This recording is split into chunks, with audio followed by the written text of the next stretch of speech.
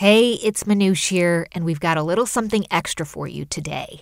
But first, I want to give a big shout out to NPR. It's our 50th birthday. For the past year, NPR staff have been combing through 50 years of audio, 50 years of interviews and music, 50 years of dogged journalism. And they've pulled together an absolute treasure trove of NPR's best moments. Like, I just listened to the story behind the Rolling Stones album Sticky Fingers, which was released 5 decades ago.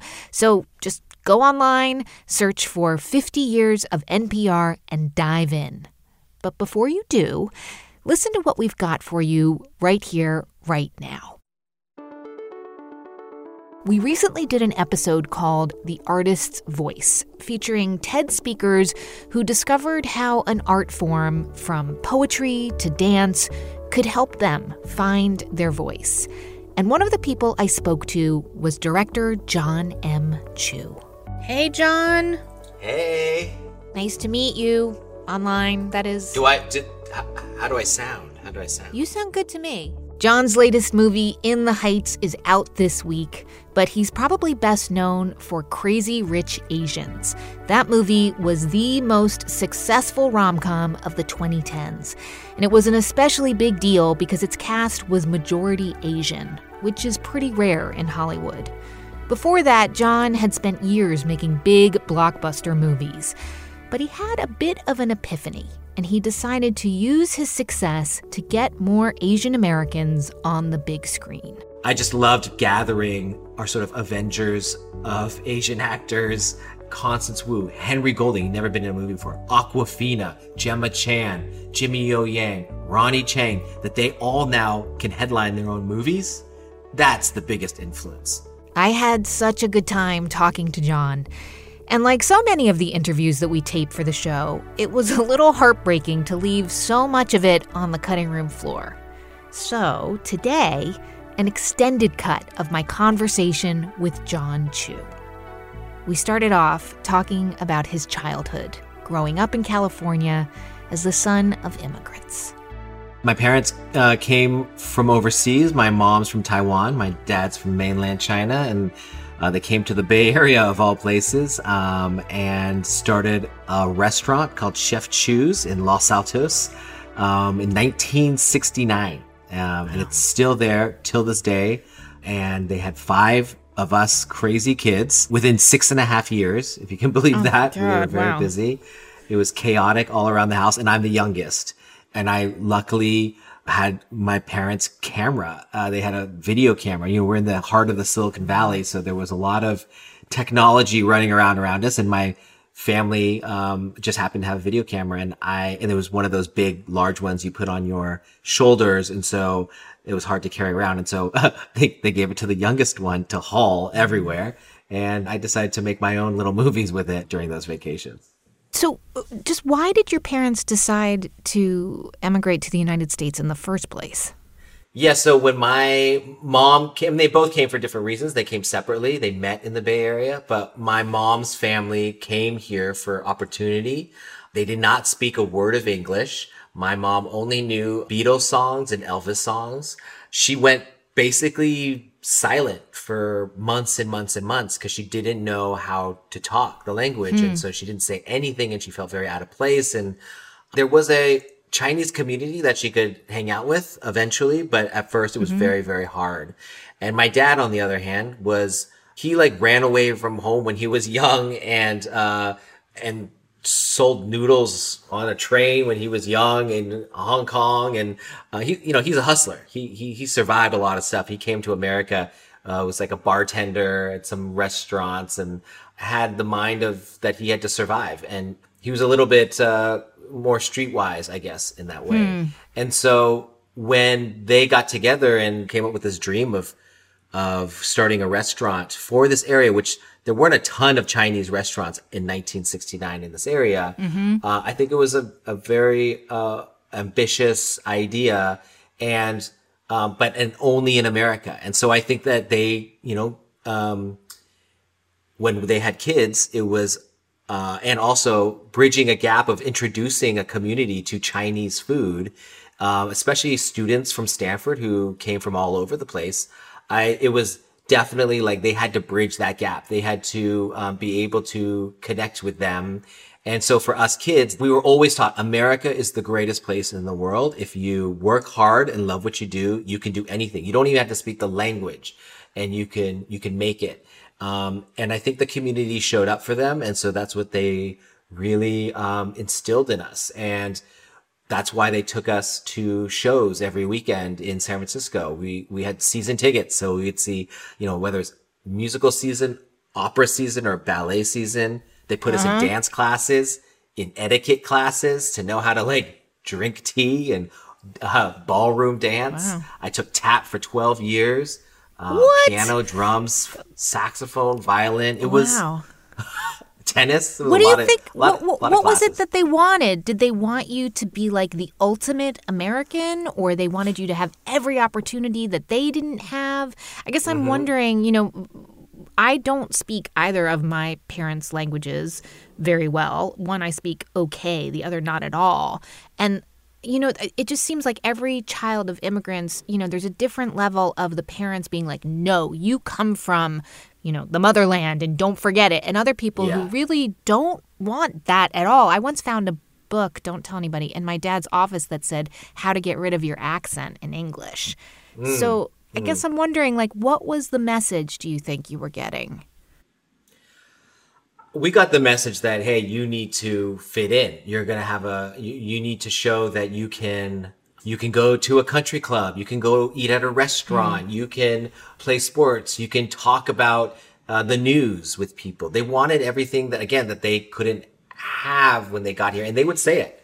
My mom really pushed us to fit in and to assimilate so that we weren't looked at as strange or foreigners. And she saw herself as Jackie Onassis and us as those kids. I mean, she would call me Jon. She wanted people to know not to treat us like we were foreigners or not part of this community. I think she had gone through a lot. And she was going to make sure that we never felt that outsider feel. Whereas my dad, on the other hand, he had to play both host in front of the house at the restaurant, and then go back in the kitchen and cook and get greasy and get dirty. Wow. And so there was a different feel there. And at the same time, when we came to eat at the restaurant, he wanted us only to drink tea, and we would want like a Coke. Right. And my mom would, if my dad was like, no, you have to drink tea. This is yumcha. This is dim sum. You drink with tea. My mom, I remember specifically, would defend us and be like, no, they can drink whatever they want. And I just think that it was all a reaction to protecting us. And for good or for bad, it did. It made us feel, I never felt othered at school. And when I did, there's moments where I would bring like dumplings to school and dump them before I get to school because people would make fun of the smell in my backpack. And I never told my mom. And then there were times when, they volunteered to come for a Chinese New Year presentation. And I was like, oh no, this is going to be a disaster. Like they're going to present to my whole class about Chinese New Year. I don't even want people to know there is a Chinese New Year. And then they come and they bring red envelopes and gold coin chocolates, and they describe the traditions, and they bring this lion dancers that were basically their chefs, and Chinese food. And after that day, like, I was the most popular kid in the school. Like everyone wanted to hang out with me. Everyone wanted to go to the restaurant after soccer games and basketball games. So in a way, the combination of all of it worked. Yeah, it's fascinating. Okay, so in terms of like pop culture and TV and film, how did that become your thing? You mentioned in your talk that actually you and your sister were named after the protagonists on the show Heart to Heart from the 80s. Like, was that were you like, was TV and video and all those things, were those a big part of your life? Yes, TV and audio and music and movies were a big part of my life, especially because with 5 kids, I think you need distractions to keep everyone busy. And so TV was on all the time. And when I came around, especially because we had VHS tapes, we had CDs, we had all this stuff. So we would watch it, and there was no filter. Like I was watching I was watching Child Play, Freddy Krueger. I was watching like crazy movies when I was probably 5 years old. We were watching Airplane, which was kind of on constant rotation, or Spaceballs. The fact that me and my sister are named after Jennifer and Jonathan Hart from Heart to Heart. TV was on, which, you know, maybe a lot of Chinese families would be against, but the TV was always on when we're eating dinner or eating breakfast even. Yeah. So you, as you mentioned, were the like household videographer, essentially. Can you just, it seems like we have so much to talk about, but I do feel like this is a very pivotal moment in your personal story where you realized that you could tell stories about your family in a way that made them feel proud, right? Yeah, I definitely didn't know what I was doing at first. We would shoot these videos on our vacations, and I didn't know how to put them together. But one day I saw in the Sharper Image, there's this mixer board that you could put like VCRs together and cut it together. So I convinced my dad to get me one. And luckily, in a house full of kids, we have a bunch of VCRs in people's rooms.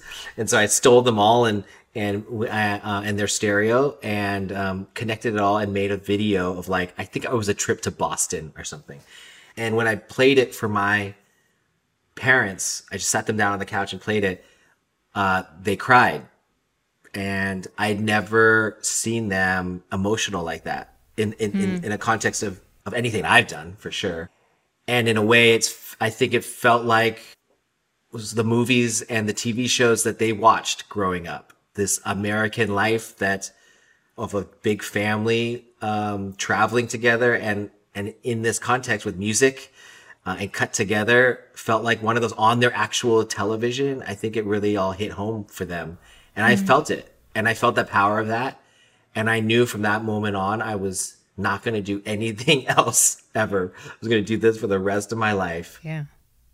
You ended up going to USC, School of Cinematic Arts, one of the best film schools in the world. And were you like, did you have an idea in your mind of what kind of movies you wanted to make? Like, obviously, you did it incredibly well because you ended up being discovered by Steven Spielberg and other directors, right?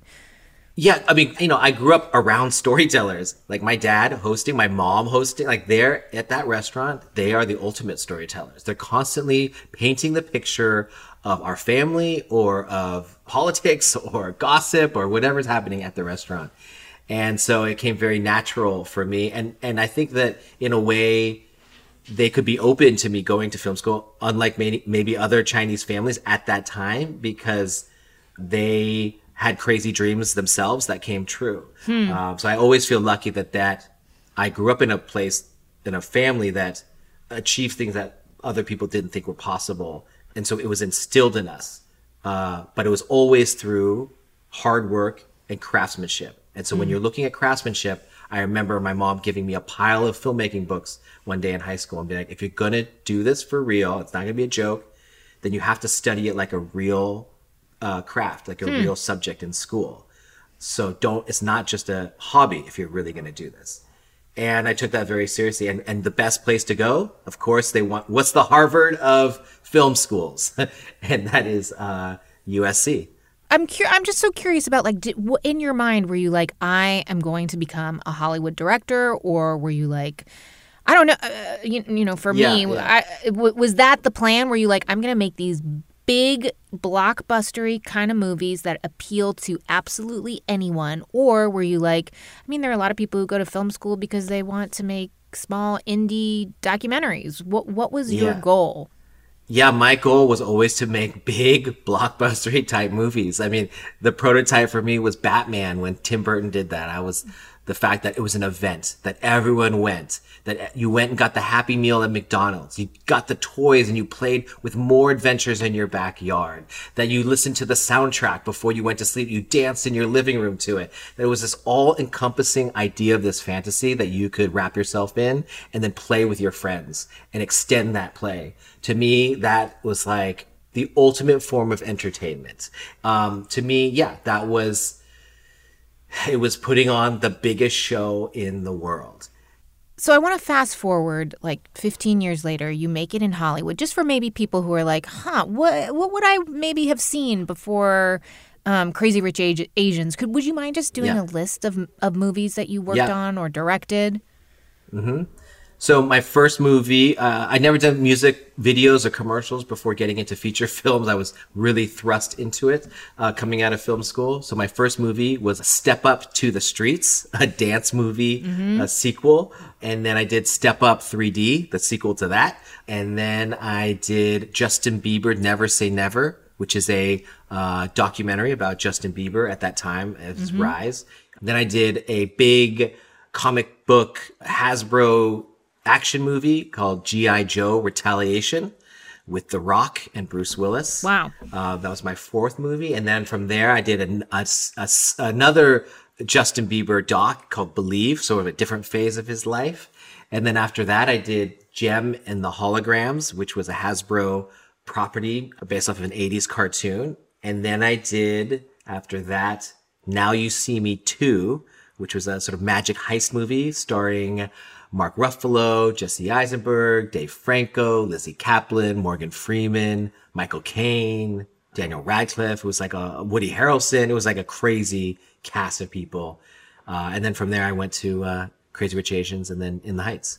So, like, you're big time here. And so, Jon, just go with me here. If we were making the movie about you, I mean, clearly somebody very famous would play you. But it's kind of like a little bit like fairy tale, right? Like parents come from hardship, they do good, they open a restaurant that everyone loves. This family is warm and loving and kind and full of life. You go to the most amazing schools. You're making these movies that are just like big time affecting pop culture. But then you like in the movie of you, there's a moment, right, where you're like, wait, hold on. Something happens where you're like, I need to make a change. Yeah.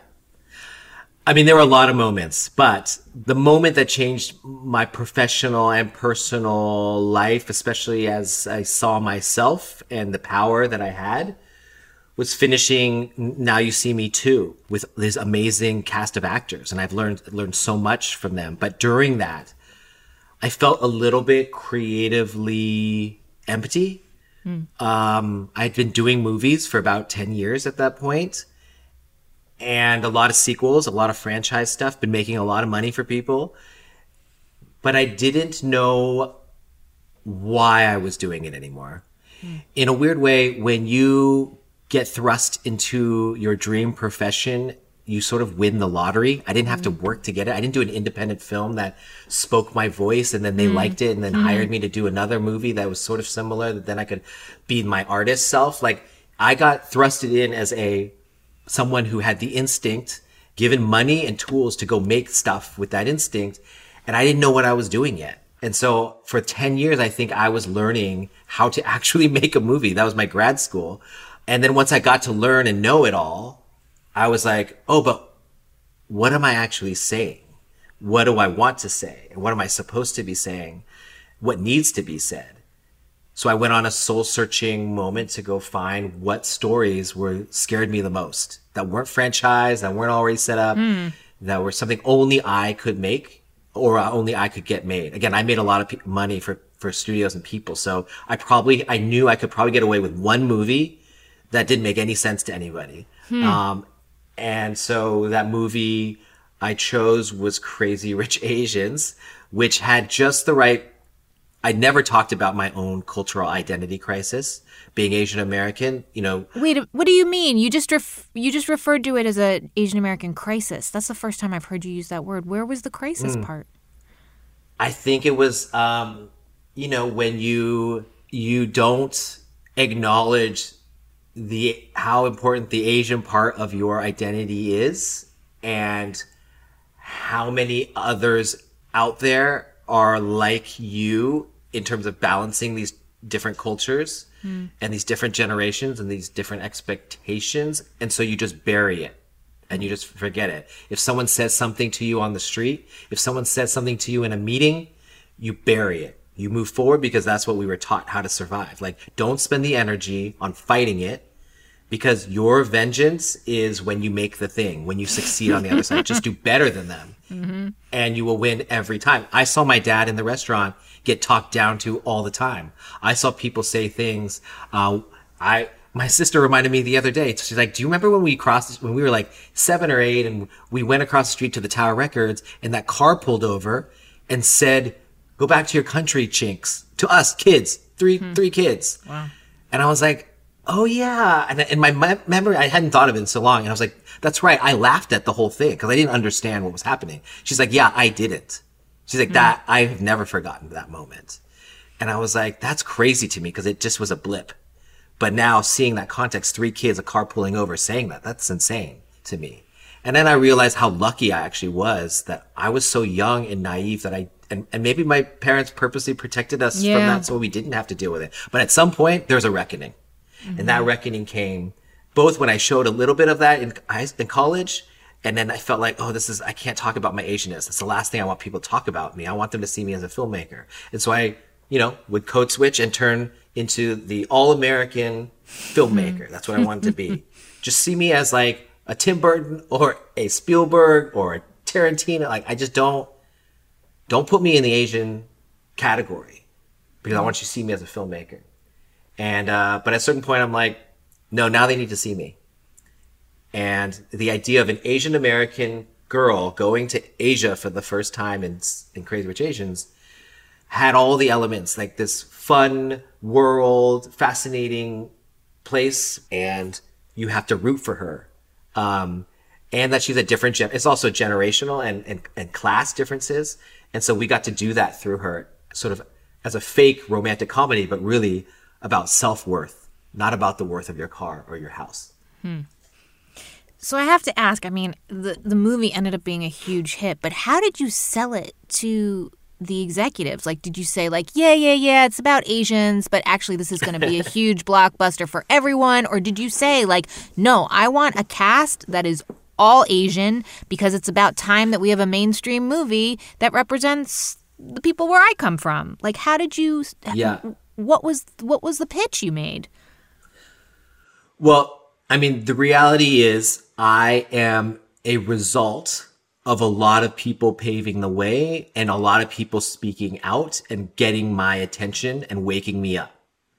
I speak about the internet a lot because it is where I could be shaken enough, where people were posting things about Oscars so white or about why are Asian characters this way or that way. And there's a campaign with hashtag starring John Cho where they would take John Cho and put him on posters of like Mission Impossible or all these big action movies or romantic movies as a lead actor. And it really hit me when I saw those things that you can't unsee that, why aren't these things happening? This is actually something is wrong if this is just, these don't exist and have never existed. That doesn't make any sense to me.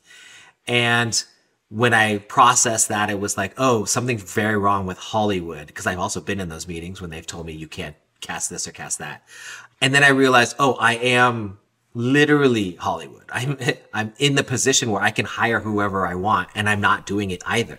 So if I'm not doing it, then why would anyone else do it? So the opportunity when we found Crazy Rich Asians, this great story that I could speak to very clearly and specifically about, because a lot of it was my story when going to Hong Kong for the first time, and feeling at home, but at the same time rejected by the end of the trip, feeling like, oh, they don't see me as one of them either here. And luckily also Black Panther was just dropping or had just dropped, I forget, in that situation. So we could really use movies like that, which I'm sure other movies have used our movie like that. But again, it's all building on top of each other's shoulders that, hey, we have an opportunity to tell a very universal story in a very specific way and cast people that are not your traditional stars, and we'll do it for a price to make sure of that. But I promise you, when you come out of this, you're going to have a whole cast of people that are going to make their own lanes, that it's going to be bigger than the movie itself. The fact that Constance Wu, Henry Golding, he'd never been in a movie before, Awkwafina, Gemma Chan, Jimmy Yo Yang, Ronnie Chang, that they all now can headline their own movies. Yeah. That's the biggest influence. To be clear, like the movie is not all relatable, right? I mean, these are like some of the most wealthy, ridiculous, over-the-top people. I mean, there are also a lot of stereotypes like the tiger mom, Chinese mother, and some thick accents. Do you think that anyone else could have made this movie? Did it need to be an Asian American director? Because, you know, it's like the old saying, like, well, I don't want people to make fun of my people, but I can make fun of my people, right? Yeah. Listen, I am not in the business of telling artists what they can or cannot be doing or what they should or should not be doing. I think that's the point of artists, is to shake things up so we can fight about it and debate about it. However, I do believe that I was meant to do this movie. I do believe when I read the script at first, which was not written by an Asian person, that it was not a funny movie because they couldn't go to the places that I could. And if they did, it wasn't funny. It was stereotypical. I can make fun of my mom. I can make fun of my grandma. And the best part of it, I can make fun of my dad. And the best part of that is that we get to make the rules. Like, it was us in control of that. Now, Ken Jeong, I could flip it on them and say, you're not going to have any accent in this, but let's trick the audience. Your first line is going to be in an accent, so you can mess with the audience and check them on that. And Jimmy O Yang, you can be as ridiculous and crazy. And guess what? You're allowed to be rude. You're allowed to be grotesque. We're allowed to be anything we want. So everyone, like, let your freak flag fly. Like, let's go. I want to ask one more question about Crazy Rich Asians before we get to In the Heights. Yeah. How did people in China, in Hong Kong, Taiwan, how did they respond? Obviously, like, not everyone, but generally, what was the response to the version of being Chinese that was reflected back at them? Because, of course, Hollywood is a global industry. Yeah. Well, I think that everyone took the movie in different ways, which is the point of art. It's hard to know exactly what a Chinese person thought of it versus a Singapore person thought of it. Of course. Or someone from Taiwan, to be honest. I didn't keep up with everything. I mean, this is a movie from an American perspective. I mean, it's my perspective. And it was about going to Asia for the first time from that. So, listen, this movie was never meant to answer everybody's questions or represent everybody. It was really to entertain and to show that we are worthy of a big classic Hollywood movie as any one. And so it is what it is. If people have issues with it, I love that. In fact, I don't take offense to anybody having issues the way I represent. And again, it's one perspective. It's my own perspective that we built. But hey, at least we get to have the debate about who gets to play what kind of roles. Do you have a Chinese person has to play a Chinese person? These are the things that I don't know the answer to, and we probably all disagree of what the answer is. But without us being in the room to decide those over time, we don't get to have this debate. So I think it's a real privilege to be able to. I think that's the goal, is to let's fight it out. So the current project, or the one that's about to come out, is In the Heights. It's the movie version, as you mentioned, of Lin-Manuel Miranda's musical about a bodega owner in Washington Heights in New York City. Yeah. This is another huge film that features all actors of color, and presumably you're hoping will have an impact on Latinx representation in film going forward. Is that one of the reasons why you wanted to do it? Or are you saw Hamilton and just fell in love with. I mean, this is that's before really Hamilton. Legit. Oh, okay, right. It's true. When I saw it, I was crying during that show in Broadway because I saw my immigrant family. I came from a Chinese family, working family that took care of each other, and that's what this show was about. And different generations with different expectations and pressures on each other. This idea that every generation can see a little bit further that the generation before can't, which is kind of what creates the discrepancy between the two. I love that nuance between that. I felt that. The family dinners that I would have, they had these family dinners in this Broadway show. And it was about dreams. We were taught to dream really big when we were young. There's nothing too big you can't dream in America. And it's about being American. I always thought that that's what I'm bringing is I understand this. I'm not Latino. I'm not from Washington Heights. I'm all California kid. But that core of those relationships, which is, I think, what the whole heart of the show is, I got it and I could communicate that. And what I learned, I'm so glad I did it after Crazy Rich Asians, because Crazy Rich Asians woke me up. Just the releasing of the movie, the process of the movie, I learned so much. Meeting all these Asians from around the world, learning their stories, realizing Asian Americans aren't the only ones with this kind of story. And then seeing people see the movie, realizing they're not alone in that struggle and that Asian identity crisis, cultural crisis, sharing their stories, feeling free to share their stories, and then bringing their friends who aren't Asian to come see it. And their grandparents who haven't been to a movie in years coming to see it and sharing. And then going out to eat afterwards. The same food you just saw in the movie. Like, if you could eat together, if you could listen to the great music that you hadn't heard before in another language and share that together and watch a movie and share that together. Imagine what you can do when you have debates together and understand each other and see each other. To me, that was so powerful to experience. So going into In the Heights, I only protected those things more this time. Like, all right, I am not Latino, but you tell me what are the traditions, what are the sauces I need to have on this table? Where is everyone sitting? And they would be like, oh, there would be a homemade sauce, but there would be the regular one from the bodega. And then there would always be an uncle with their own homemade sauce. Okay, great. And then what are the foods that remind you of the smells of those places? And we'd have those. Hey, you know what? That hair that usually in a movie is problematic because maybe lighting wise, they don't light it in that way. So they're going to get a lot of shadows. No, we're going to take the time and make sure it lands in the right place and light it right so that we can have your hairstyles. To me, that Crazy Rich Asians gave me the experience to know make room, and make time to have those conversations.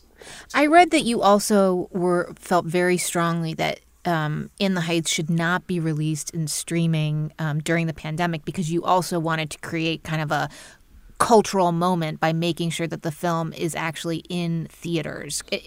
Why? Mm-hmm. Why would that not have been sufficient if people saw it at home and thought it was great? Yeah. Why does it matter that they need to see it out in the world?